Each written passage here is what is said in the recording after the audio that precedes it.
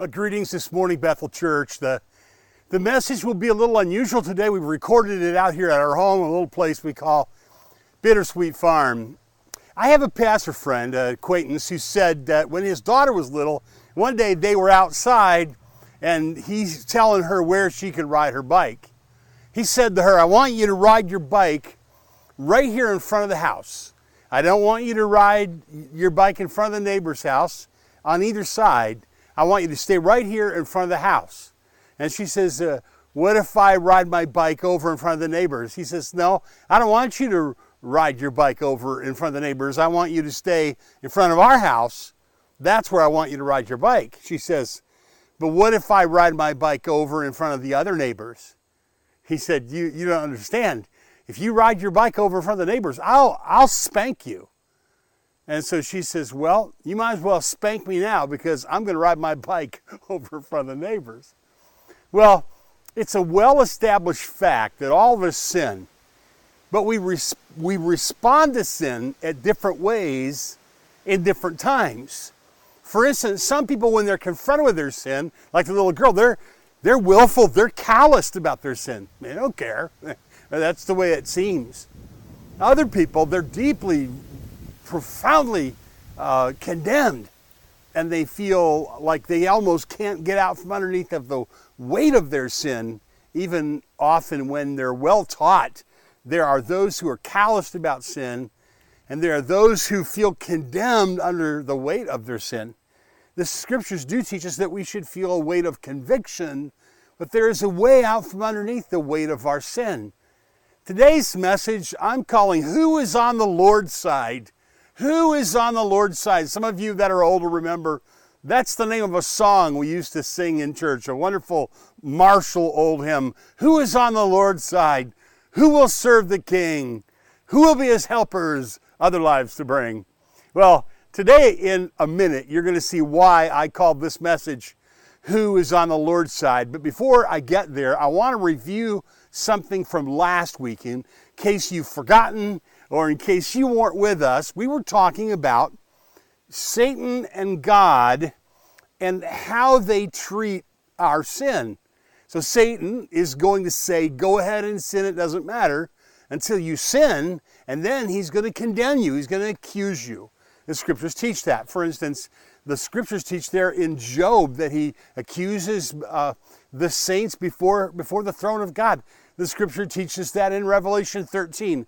And we mentioned that last week, that Satan is going to be cast down one day. And in that narrative, that description in Revelation 13, 7 and through 10, it says that the story is that Satan will be cast down, that the one who accuses the brethren before the throne night and day. That's what Satan does. Satan loves to get you to sin by telling you it doesn't matter, and then trying to crush you with condemnation by telling you you can never be different, you can never change, you can never be restored, you can never be forgiven. That's the devil's work. Now, God treats our sin in a much different way. Obviously, he takes our sin very seriously. He sent his own son, Jesus Christ, to die to pay for our sin, to forgive us. But there's no condemnation in him. Listen to the story from Romans chapter 8. What shall we say to these things? If God is for us, who can be against us? And this isn't ignoring our sin. The book of Romans has thoroughly developed the teaching about sin. What shall we say to these things? If God is for us, who can be against us? He who did not spare his own son, but gave him up for us all, how shall he not also with him graciously give us all things? Who shall bring any charge against God's elect? Who shall bring any charge against God's elect? Who can condemn the one that God has chosen and forgiven? Who it is God who justifies. Who is to condemn? Did you catch it? It's God who justifies, and if God justifies through Christ, who is he who condemns? Well, the devil condemns. So what are we establishing here? It's very simple. What we're teaching is we all sin, but we respond differently to our sin. Some of us are callous about our sin. Some of us are crushed by our sin. Others of us are convicted by our sin. God wants us to be convicted in our conscience when we sin. He wants us to have the weight of conviction on our conscience. That's a good thing. It's not a bad thing. That's given to us through the activation of our conscience or through the teaching of the law. But that conviction is for a good purpose. It's 2 Corinthians chapter 7, verse 9 says it's a good kind of grief, a grief for God's glory and for our good. That kind of grief, that kind of sadness, that weight of conviction, if it drives us to Christ and then our sins can be forgiven, then it's a good thing. But if it just condemns us, if it just condemns us, if it only crushes us, if it only burdens us, then it's not a good thing. The Bible calls it a worldly sorrow, and it doesn't have a redemptive purpose, and it doesn't lead to repentance, it doesn't lead to restoration, it doesn't lead to fellowship, it doesn't lead to cleansing, it doesn't lead to joy, which are the things that God wants. They're the things God desires. They're the things for which God sent His Son, our Savior, Jesus, to die on the cross. He wants you to be forgiven and free. He wants you to be free of condemnation, and He'll bring conviction to you so that you will confess your sin, repent of your sin, turn to Jesus, and be everlastingly free of condemnation. Now, so we've established this, right? That's what we taught last week when I told you the little story about the man that followed the evangelist around, and when the evangelist would mention a particular sin in his message, the old man would turn around and he would point out individual people in the church and say, it was her, it was him.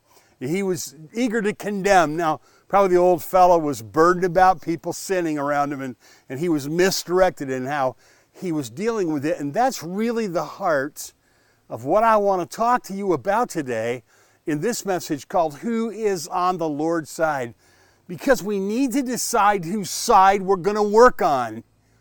If Satan is trying to condemn people, he's eager to bring up their sin against them. He's eager to have them feel the weight of condemnation. He's eager for them to live under the burden of that. Then when we accuse people, we're not doing God's work. We're doing Satan's work. But if we help people see their guilt through the faithful teaching of the law, and by appealing to their conscience out of a relationship where we've earned the right to do so, and then when the person's conscience is burdened, they have a burdened conscience, then they're thirsty for the drink of water that is the gospel. They're thirsty to be free of condemnation. And that's when a skilled Christian, a thoughtful, skilled Christian can come in with a meaningful gospel conversation and help them to see that the work of Jesus on the cross, His death and His burial, His resurrection, His forgiveness is for them and can set them free. Who is on the Lord's side? Do you see what I'm saying? Are we going to work for the devil and condemn people? Are we going to work for the Lord and set people free from condemnation? Now, the Bible is absolutely full, chock full of stories of people who were guilty and who were inexcusably so, and yet they were forgiven and they were restored. Take, for instance, the example in the Bible that's so clear, the example of King David, called a man after God's own heart, a man who knew and loved God, but yet he had a record of sin against him. These were egregious sins that David committed. You're familiar that David committed adultery, that David acted in such a way that cost a man his life. And so there's some treacherous sins in David's life. And yet he came to be burdened through the ministry of the prophet Nathan, who came and told David a story about a family with a little lamb, if you recall. You should look that up and you should study that. He tells him this apparently benign, kind of innocent story, but the story is actually so very powerful, and David's conscience is very tender, and his guilt, and Nathan appeals to him through this story, and David's heart is broken, and he turns to the Lord, and he confesses his sin, and he's restored to God. And then he writes these beautiful penitential psalms, for instance, like Psalm 51, that Psalm 32, two examples of the 5 penitential psalms in the Psalter. He pens these beautiful psalms that God's people have used for centuries and for centuries to express their grief and express their sorrow to God. And many have been restored to God and helped to walk with God because of the use of these penitential psalms, which I would commend to you. As you think about your own sin, don't be callous about your sin. Don't be casual about your sin. Don't be cavalier about your sin. But don't be crushed by your sin and condemned by your sin. Rather, instead, be convicted, turn to God, repent, be forgiven. Then you will take sin very seriously. But beyond that, what I'm talking about today is not what you do about your sin. That's really what we were talking about last week. We're really not talking today so much about whether you live under condemnation or whether you are callous towards sin. But let's assume that you were properly convicted about your sin. Let's assume that you repented, that you turned to the Lord, and that you're walking in freedom. How do you feel when other people sin? Here's what I noticed. You would think it would grieve the heart of every believer to see someone else in sin, but that's not the case. Here's what I have observed myself. And maybe there's a dark strain of that in our hearts from time to time. When an enemy sins or someone who maybe has hurt us, is there a tendency to gloat because now they've fallen into sin?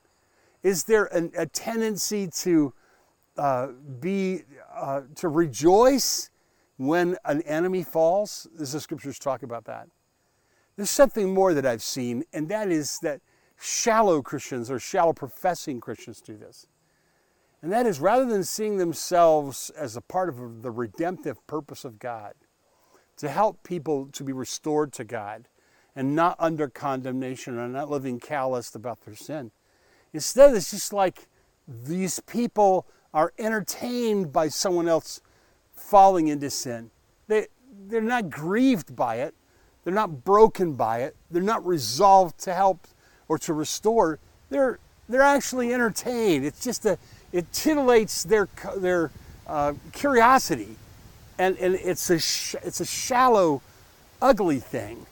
I can't help but believe that is a great grief to God's heart, who sent his Son to die, to restore people to God, to forgive people of sin, that we would gloat or that we would take any delight in the fall of another, or when another person is overtaken in a fault, just to be entertained by that, to be titillated by that, to be curious about that. What should we do? Let's go to the scriptures now. And let's go to Galatians and chapter 6. And let me remind you of the sermon title. Who is on the Lord's side? Who is on the Lord's side?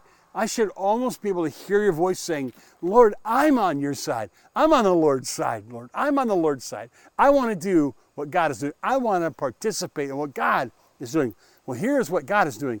God is not in the business of fully and finally condemning people. It's not what he wants to do.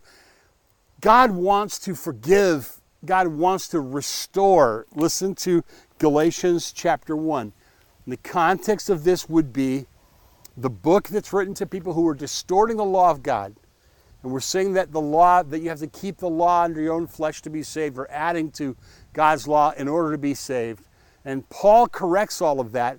And he talks about life in the Spirit. When you get to chapter 5 in Galatians, you have this gorgeous passage that's contrasting the works of the flesh and the fruit of the Spirit. Back at the house here, if you were to go around to the front porch of the house, and you were to walk up on our front porch here on Bittersweet Farm, then over that main window you would see a plaque, and the plaque is listed the 9 fruits of the Spirit that Paul writes to the Galatians here. The fruit of the Spirit is love, joy, peace, patience, kindness, goodness, faithfulness, gentleness, and self-control. Against such things there is no law. He says, walk in the Spirit and you won't gratify the desires of the flesh. And he closes that section in verse 25 by saying, if we live by the Spirit, let us walk by the Spirit and not be conceited and provoke one another and envy one another. And there's the chapter division. But immediately after the chapter division, where Paul has been appealing to these Galatian Christians and to us, that we can and that we should walk in the Spirit, be motivated by the Holy Spirit, under the control of the Holy Spirit. He says this, he says, brothers, if anyone is caught in a transgression, you who are spiritual, you that are walking in the Spirit, that are hearing the voice of the Spirit and yielding to the impulses of the Spirit and experiencing the power of the Holy Spirit and walking, enjoying the fruit of the Holy Spirit. He's saying, these are the spiritual ones, right?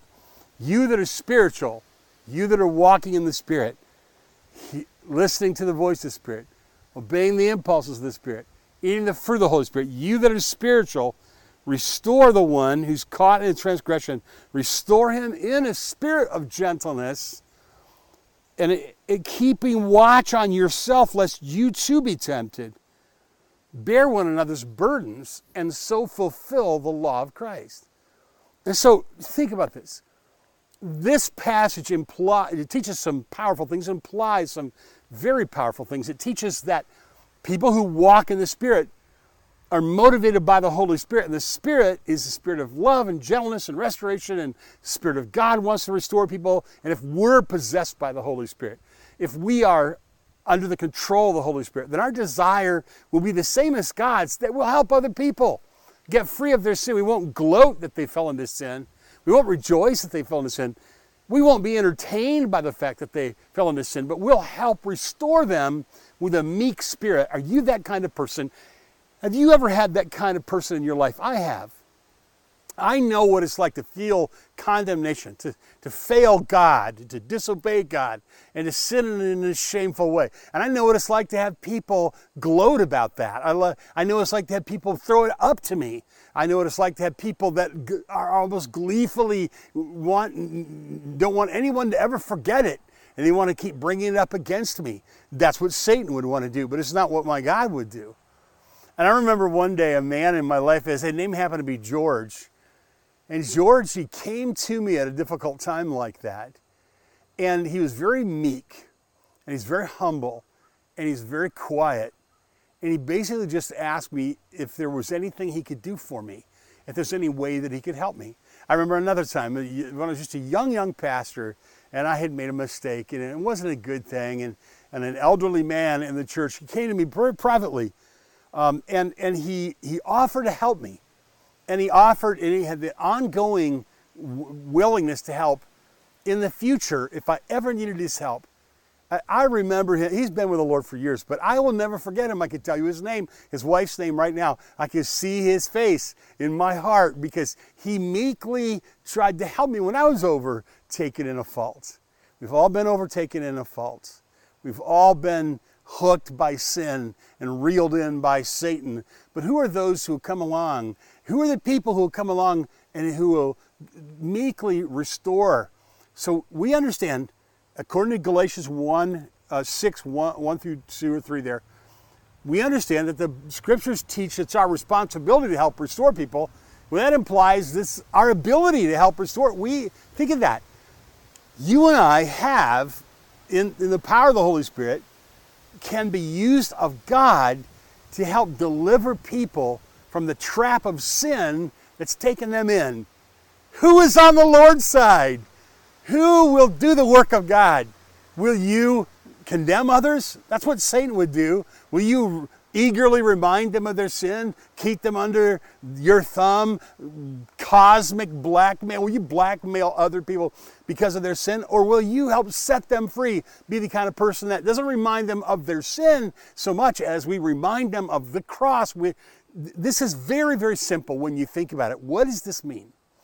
This means that believers are to be primarily people that who have other people in their circle of love and influence, that have been kind and loving and merciful and Christ-like to a circle of influence.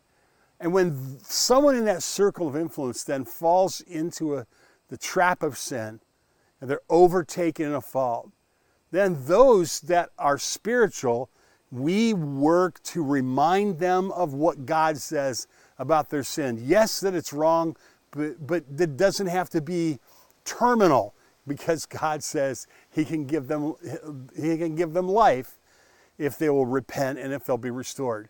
So think your way through the Bible on this, and imagine the stories that Jesus loved to tell. His stories that Jesus loved to tell, weren't they always about repentant sinners? Weren't they so often stories about sinners that came to repentance and that were restored to God? He loved to tell this beautiful story of the publican and the Pharisee. And here was this Pharisee that wouldn't repent, but the publican did repent, and that day he was restored to God. Jesus made up that story. Or what about the story, true story, of the sinful woman that came in and put the ointment on the feet of Jesus, and then there was the Pharisee there, Simon the Pharisee, who reacted against that, and Jesus said, well, she loves me a lot because she's been forgiven much. These were the stories that Jesus so loved to tell and so frequently told. And these are the stories that we should long to tell. Who is on the Lord's side? Who will help set other people free? Now, I want to get very personal now. I want to talk to you personally, and I want you to think of the intimate circle of the people that you live with. I want you to think about your husband. I want you to think about your wife. I want you to think about your children. I want you to think about your parents, your brothers and your sisters, the people that you live near or that you work with. I want you to think about people who have hurt you. I want you to think about people that you would tend to withhold forgiveness from. I want to ask you, are you on the Lord's side? Is it your desire to see them set free from condemnation? Is it your desire to restore them in a spirit of meekness, considering yourself, so that you won't be tempted? Do you realize that's something that you can do? And are you devoted to doing that? What we're talking about here is just simply the skill of teaching the law of God and having gospel conversation, especially in the circle of people that you know and love the most. I would wish and desire and pray that during my ministry here at Bethel, one of the things that I am able to do is teach the whole church the importance of gospel conversations, because this is why gospel conversation is so powerful. Do you see it now? The gospel conversation is the conversation in which a person gets free from condemnation. Teaching of the law is when a person gets under conviction. We appeal to their conscience with the teaching of God's law. But then when they're ready, we explain the gospel to them. And when we explain the gospel to them, they're free of condemnation. This is how people are set free. This is how people are free of condemnation. This is the way to deal with loved ones when they're sinning, not to be on the devil's side, eager to condemn them, entertained by their failure, amused by the fact that we feel like we're better than they are, but grieved into action, grieved into compassionate action to minister to other people, to help set them free, to see them restored. And that's why it says, brothers and sisters, if anyone's caught in a transgression, if they're trapped and they fall into a trap of transgression, you that are spiritual should restore them in a spirit of gentleness, keeping a watch on yourself, lest you too be tempted. One of the greatest privileges that I probably have ever had is a study in the graduate program at the Moody Bible Institute a number of years ago. And during that graduate program, I was privileged to sit under the teaching of two men, Dr. Harry Shields and Dr. Don Sanukian. And Harry Shields and Don Sanukian were teaching in a homiletics class. And during that homiletics class, Don Sanukian told a story that I have never forgotten. Before we quit today and you go about your business on this beautiful Lord's Day, I want to tell you this story because it's a picture of what it looks like to restore another person in a spirit of meekness. Don Sanukian said he was speaking at a church one day, and the pastor said to him before he spoke, he said, when you're done speaking today, he said, turn the microphone back over to me at the end because we will have a few things that we need to do before we go home. And so when Dr. Sanukian was done preaching, he turned the pulpit back over to the pastor, and the pastor got up and with a big smile on his face, he said, we have new members to welcome into the church membership today. He said, about that time, he said, a young couple came forward, a handsome young man with a beautiful young wife and just perfectly groomed little children, and they all had Bibles under their arms, and they came forward, and the pastor introduced them to the church, and he said to the church, we're just so grateful to have this new couple who's moved into our area, and he's a physician at the hospital, and he's going to be practicing here in town, and they've chosen to join our church. I want you to make them feel welcome, and I want you to come and I want you to extend the right hand of fellowship to them as they join our church today. And there's just a murmur of joyful approval that went across the whole congregation, a little ripple of agreement that went across the whole congregation that day when this young Christian doctor and his wife joined the church. And then the pastor said, and we have someone else as well. Some of you remember little Kate, and Kate was in our Awana program. He said, in the last few years, she's drifted away from walking with the Lord. And she's going to have a little baby here soon. And she's going to be a single mom. But this week, she's come back to the Lord. He said, I want you to come and I want you to welcome her into the membership of our church. And he said, Dr. Sanukian said they began to play a song and people went forward and they shook hands with a young couple. But then he said his heart was so tender when he looked over and he saw over and over again there was a big long line of people lined up by that single mom, giving her their business card, offering their help, a washing machine, a set of tires, automobile repair. That's what it looks like to restore in a spirit of meekness, considering yourself, lest you also be tempted. Friends, listen, someday you will stand at the end of that line and you will need others to restore you. Someday the people you love the very most in the world may stand at the end of that line. Let's be a people who are eager to be on the Lord's side, do the business of the Lord, which he said is the business of restoring people who have fallen into temptation. God deliver us from evil. God deliver us from temptation. God help us to walk with the Lord and not to sin.